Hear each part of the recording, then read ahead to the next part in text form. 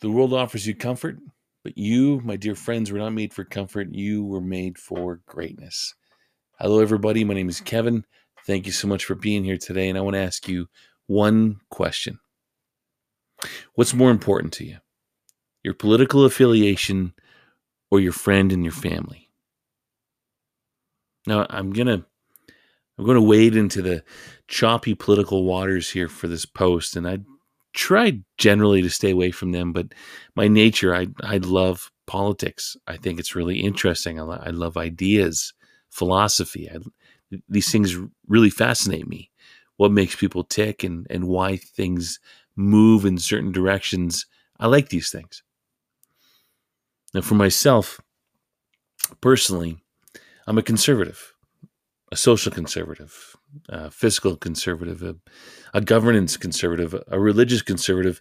You name the type of quote unquote conservatism, I bet you I'm going to fit into that category. I want to give you some examples here. I don't like abortion in any circumstance.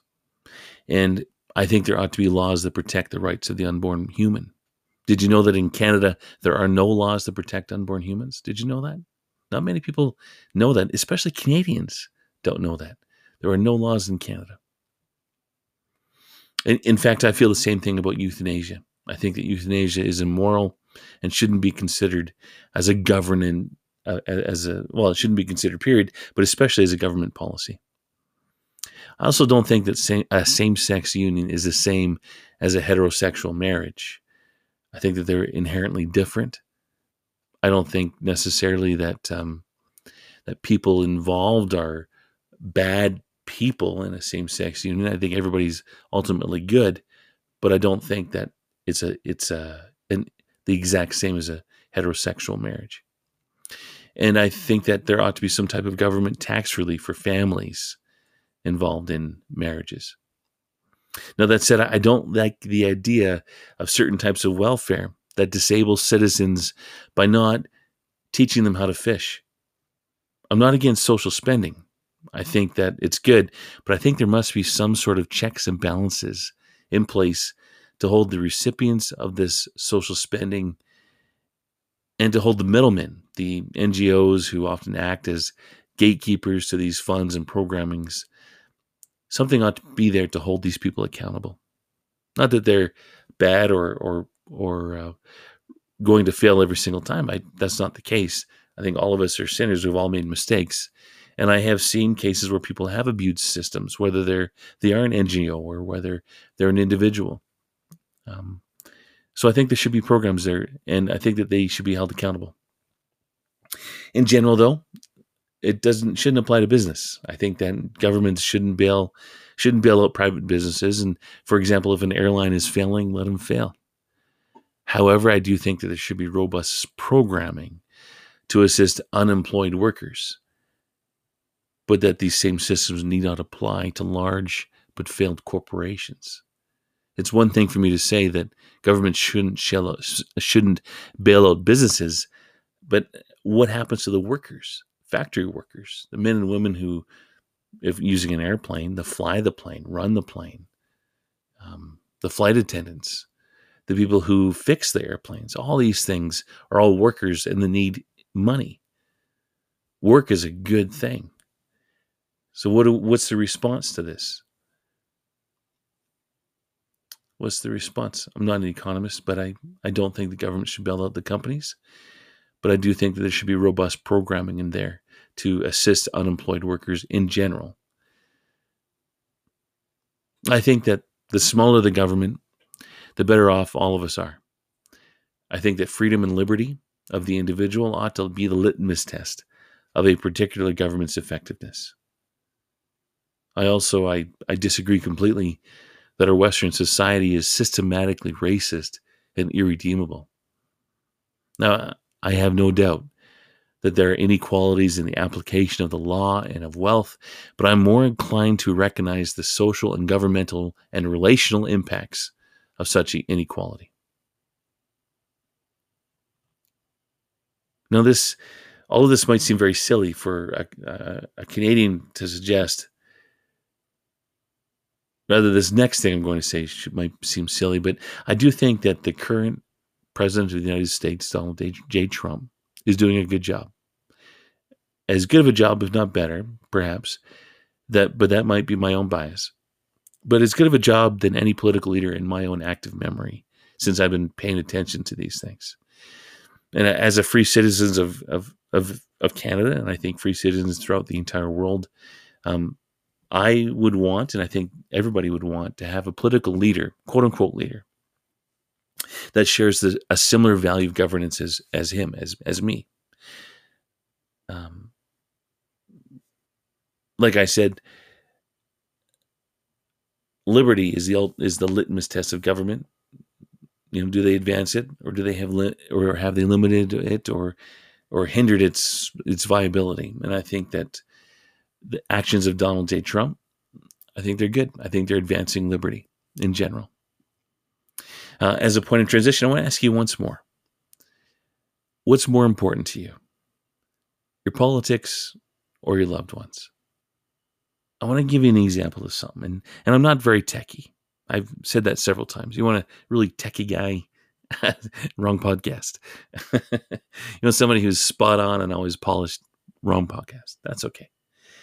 I like this video a lot. I'm going to play this video. It's a video that was recently re-released, and it's a speech that Donald Trump gave to Poland roughly 3 years ago.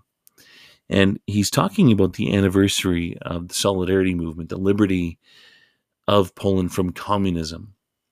And I really like this speech a lot. Now, I'm going to play it. I don't know how to, the reason why I mentioned the techie stuff, I don't know how to upload the audio properly to this podcast. So I'm just going to play it in the background of my computer speakers. And, hopefully you don't find it too distracting. Okay? Give it a listen. Just one moment.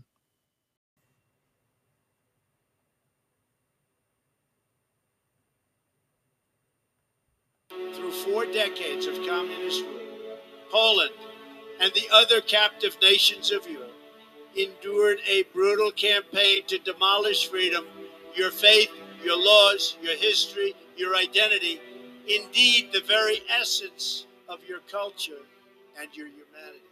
And when the day came on June 2nd, 1979, and 1 million Poles gathered around Victory Square for their very first Mass with their Polish Pope, that day every communist in Warsaw must have known that their oppressive system would soon come crashing down. They must have known it at the exact moment during Pope John Paul II's sermon, when 1 million Polish men, women, and children suddenly raised their voices in a single prayer. We want God. Together with Pope John Paul II, the Poles reasserted their identity as a nation devoted to God.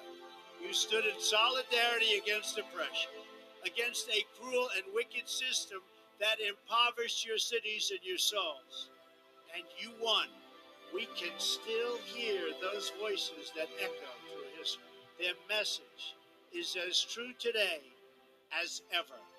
The people of Poland, the people of America, and the people of Europe still cry out, we want God.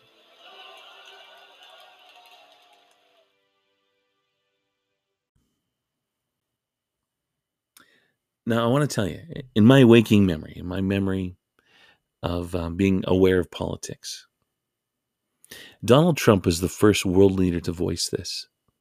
We've had religious leaders saying similar things. But imagine a world leader,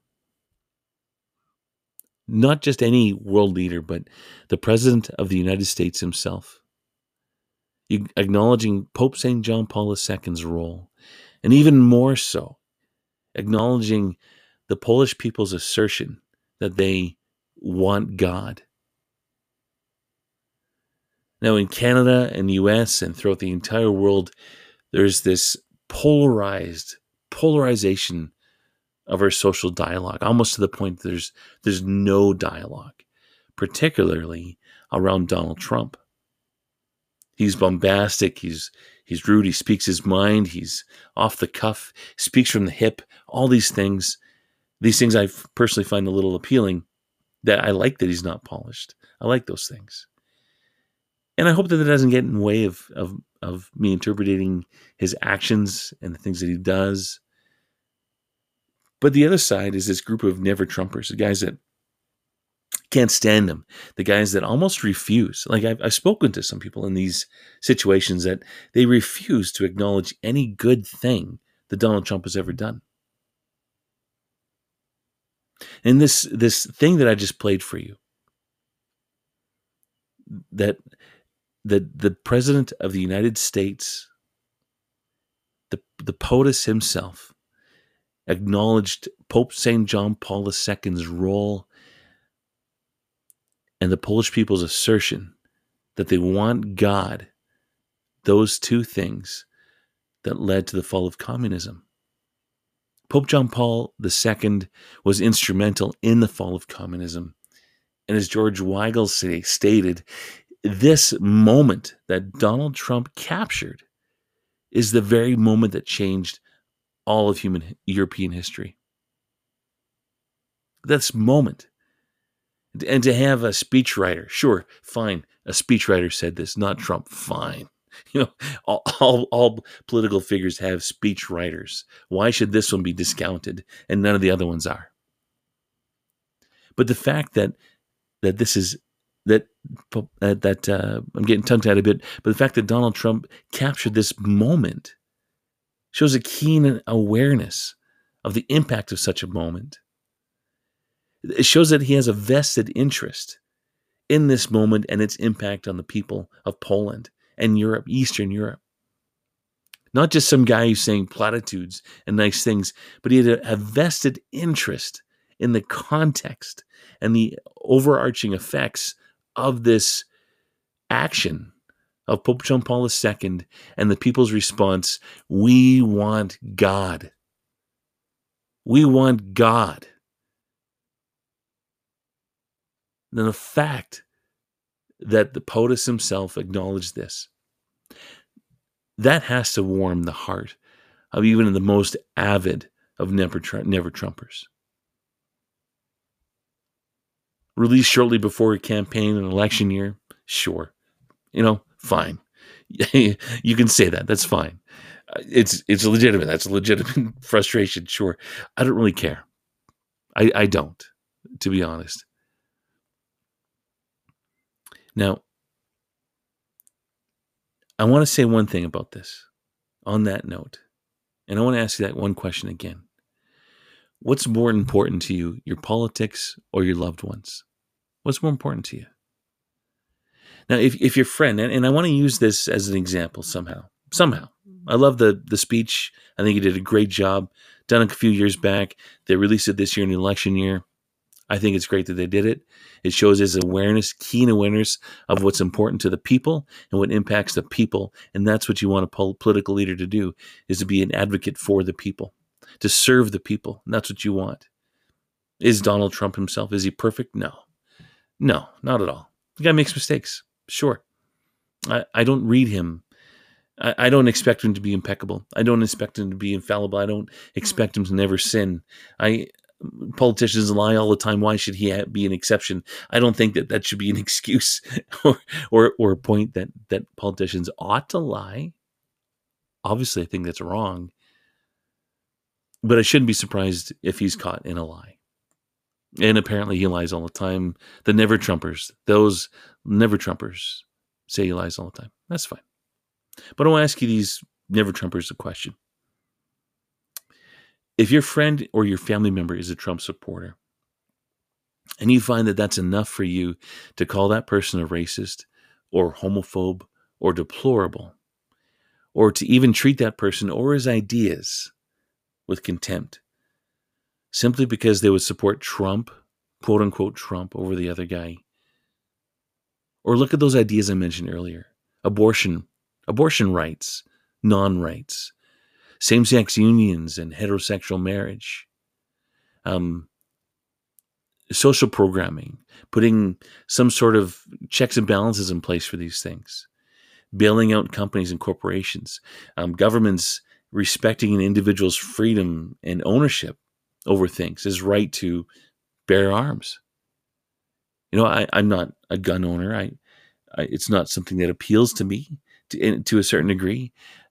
But I think that if it appeals to you, I think that you know, have the right to bear arms or to own firearms. I think that there's different ways that that's interpreted in different cultures, and I kind of think that the United States in particular might have a different obsession over firearms than I would ever say is balanced. but, but that's okay. I'd love to hear their thoughts. And that's kind of the point. I'm not pretending that I'm perfect in this stuff. I'm not. I'll say that in a moment too. But if all these ideas and the fact that I or your friend or your loved one would vote for someone like Donald Trump, if that causes you to slur and to slander that person as a racist, as a homophobe, or as deplorable, or to treat that person with contempt, maybe that problem isn't your friend, your loved one, or your family member. Maybe it's you. I know that we have to be kind and be friendly, but that doesn't mean we can't challenge one another. Is the fact that your brother or your sister or your friend or your mom or your dad or your cousin, your uncle, that one uncle in your family that's just kind of strange, is the fact that that person supports one political candidate over the other enough for you to justify disrespecting that person or defaming them? What does that say about you? And it's going to apply back to me too. And I want to say this one major point here. Something that I have to remember for my own sake is to be careful where you plant your standard, your flag. Politics and government decisions are rarely black and white. Rarely black and white. There's a spectrum of colors that allow for government decisions to be made, and each of them just as viable and good as another one sometimes. But be careful when you plant your flag. I might currently support Donald Trump, but what if he goes and he does something just horrible? Let's say a preemptive strike on a country. Preemptive strike. And then fudged the numbers and lied about it. About why he preemptively struck a country or a nation. What if he nuked? What if he launched a nuclear bomb to do that? This preemptive strike was a nuclear bomb that destroyed, North Korea. Something horrible like that. Am I still going to stand there because that's where my flag is buried? That's where I've placed my standard, where I put my identity in that person, in that candidate? Or what about these ideas that I mentioned earlier, these concepts of governance, about social programming? I love the poor. I feel more at home working in the local soup kitchen sometimes than I do working with very wealthy individuals.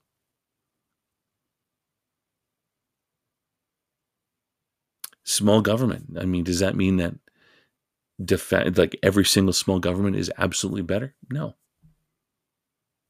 Is there racism in our culture? I said that I disagree completely that our Western society systematically, I disagree with that point that it's racist and irredeemable. I disagree with that. But does that mean that I'm going to sit there in the face of absolute racism and ignore it completely because I simply disagree that it's systematically racist? No. Be careful where you plant your flag. Now today, it's the leftists that are out of control, the leftists that are burning down cities, burning Bibles in Portland about a month ago. A couple Antifa people, Black Lives Matter people were burning Bibles. But tomorrow, what if it's the conservatives doing this stuff? What if it's the conservatives? We need to remember that it's not so much identity with a certain group or a certain figure, political figure. We live in the battlefield of ideas, so to speak. But that doesn't mean that I hold on firm to my ideas and never let them go, never let them be challenged. That's really immature for me to do that. I know that I do this. I know I do this. What I need to remember is in whom our standard, my standard, ultimately belongs. And that, my dear brothers and sisters, is in the heart of Jesus. And that's why I like this video and its impact. I don't care which political candidate said it, but the fact remains that Donald Trump is the first one in my waking memory to publicly acknowledge two things: that Pope St. John Paul II was instrumental in the fall of communism. Two, it was the fact that the people wanted God. We want God. We want God. The Polish people resounded as one. We want God, and without JP2, this moment would have never happened. Now, if you will allow, maybe, perhaps, your anti-Trump bias to control over your life, to at least not appreciate the fact that he's the only one to acknowledge this reality, then maybe the trouble isn't Trump. Maybe it's yourself. And more importantly, and I'd say eternally importantly, if you will allow your distaste for Trump or a political figure or an idea to get in the way of loving and respecting your friends and your family, then maybe the problem isn't Trump or your friend or your brother or your son. It's you. Now, I've done this. I'm not immune to this. I've allowed my own ideology to get in the way of loving my neighbor. And I've had to learn that I need to be careful where my standard is planted. My standard doesn't belong in a political party or in a leader. It belongs in the heart of God. Political movements and leaders come and go, but only two things will remain: God and my family and friends. And if I've allowed my political affiliation or my political ideas to get in the way of loving those, quote unquote, least to me, including my family and friends, then the shame's on me. For people who are never Trumpers in my mind, who I would deem to be a never Trumper, I need to remember this. I need to remember this, that the same heart of God that beats for love of me beats for love of that person. And I need to learn how to love with this heart of God that lives and that beats on for that, quote unquote, never Trumper. And I really ought to do myself a favor, and that person a favor, perhaps, to just sit down with that gentleman, buy him a coffee, a beer, whatever it is, and just say, hey man, why don't you want this person as the next president of the United States? Why do you think that this idea is a good idea? Why do you think we should bail out governments, or bail out corporations and businesses? Why do you think that we should write a blank check for people that don't have work? Without any checks and balances. Why are these things good things? Because we're called to be in communion with others, not in opposition against each other, in communion. Because we ought to be beating with the heart of Jesus that loves every single one of us. And I ought to learn how to love with that beating heart of Jesus. The same heart that beats for that other person on the other side of the political spectrum, the other in my life. The same heart that beats for me beats for that person. And I ought to learn how to love that other person, no matter what his or her ideas are, no matter where their political stripes are, no matter if they're unabashed communists or staunch libertarians. I need to love them. And it's incumbent upon me, I think, to engage in a dialogue with them and to hear them out. Hear why. Why do you do this? Why do you do that? It's so important. That's what it means to be made for greatness, I think. That it's comforting to stay within my own ideas that I formed over the years. It's comforting for me to stay there. But in this path to be made to attain the greatness that I'm called to, my heart, as I mentioned before, is called to be stretched. And that means letting go of these comforts of my political affiliation and my ideas, letting go of these things. Because if I want to be holy, if I want to be saved and to love with God's love, with if I want to beat my heart with his loving heart, then I need to ask God for the grace to be surprised by the answer that my loved one or my friend or my acquaintance is going to share with me. That I would be so detached from my own ideas that I would be willing to hear the heart of the other, no matter where they're coming from. The world offers you comfort, but you're not made for comfort. You, my dear friends, you're made for greatness.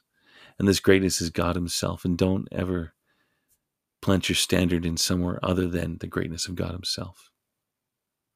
That's where we need to remain.